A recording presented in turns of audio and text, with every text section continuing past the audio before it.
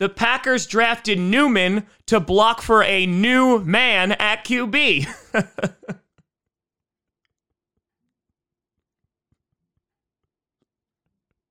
Aaron, don't leave.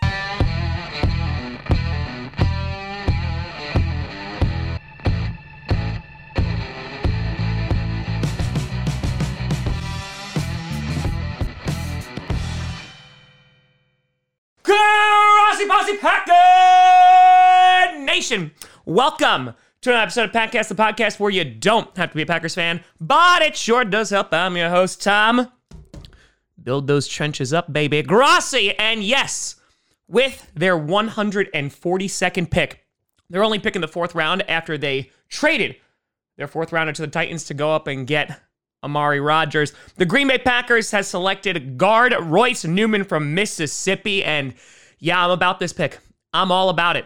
Before we even get into Newman's stats, let's talk about why I just love this position. In the second round, we went after Josh Myers to replace Corey Linsley, and here we're deciding to go after another versatile guy, somebody who's played left guard, and right tackle, and looking at his stats and size, I'd say the Packers potentially got a pretty good steal here.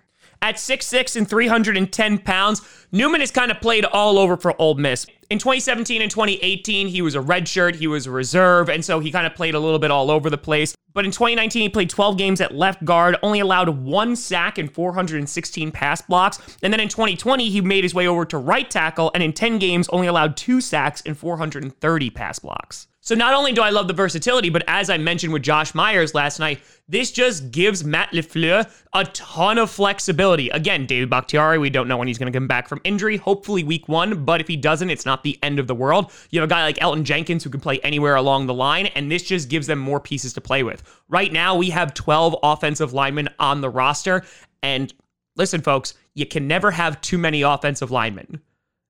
Ever.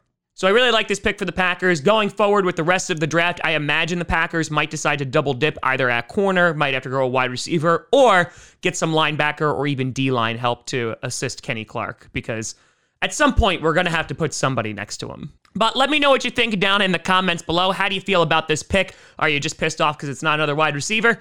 Let me know what you think. You can always find me at TomGrossiComedy.com or at TomGrossiComedy, all social media, see down below. Check out podcasts on SoundCloud, iTunes, Google Play Music, Spotify, and of course YouTube. And a big shout and thank you to all the patrons over at patreon.com/TomGrossiComedy and the YouTube members. But folks, don't worry, we will have a video that comes out for every single player the Packers wind up drafting today. So I'll be seeing a lot of you today. Thank you so much for watching. I'm Tom Grossi. And as always, go Pack Go.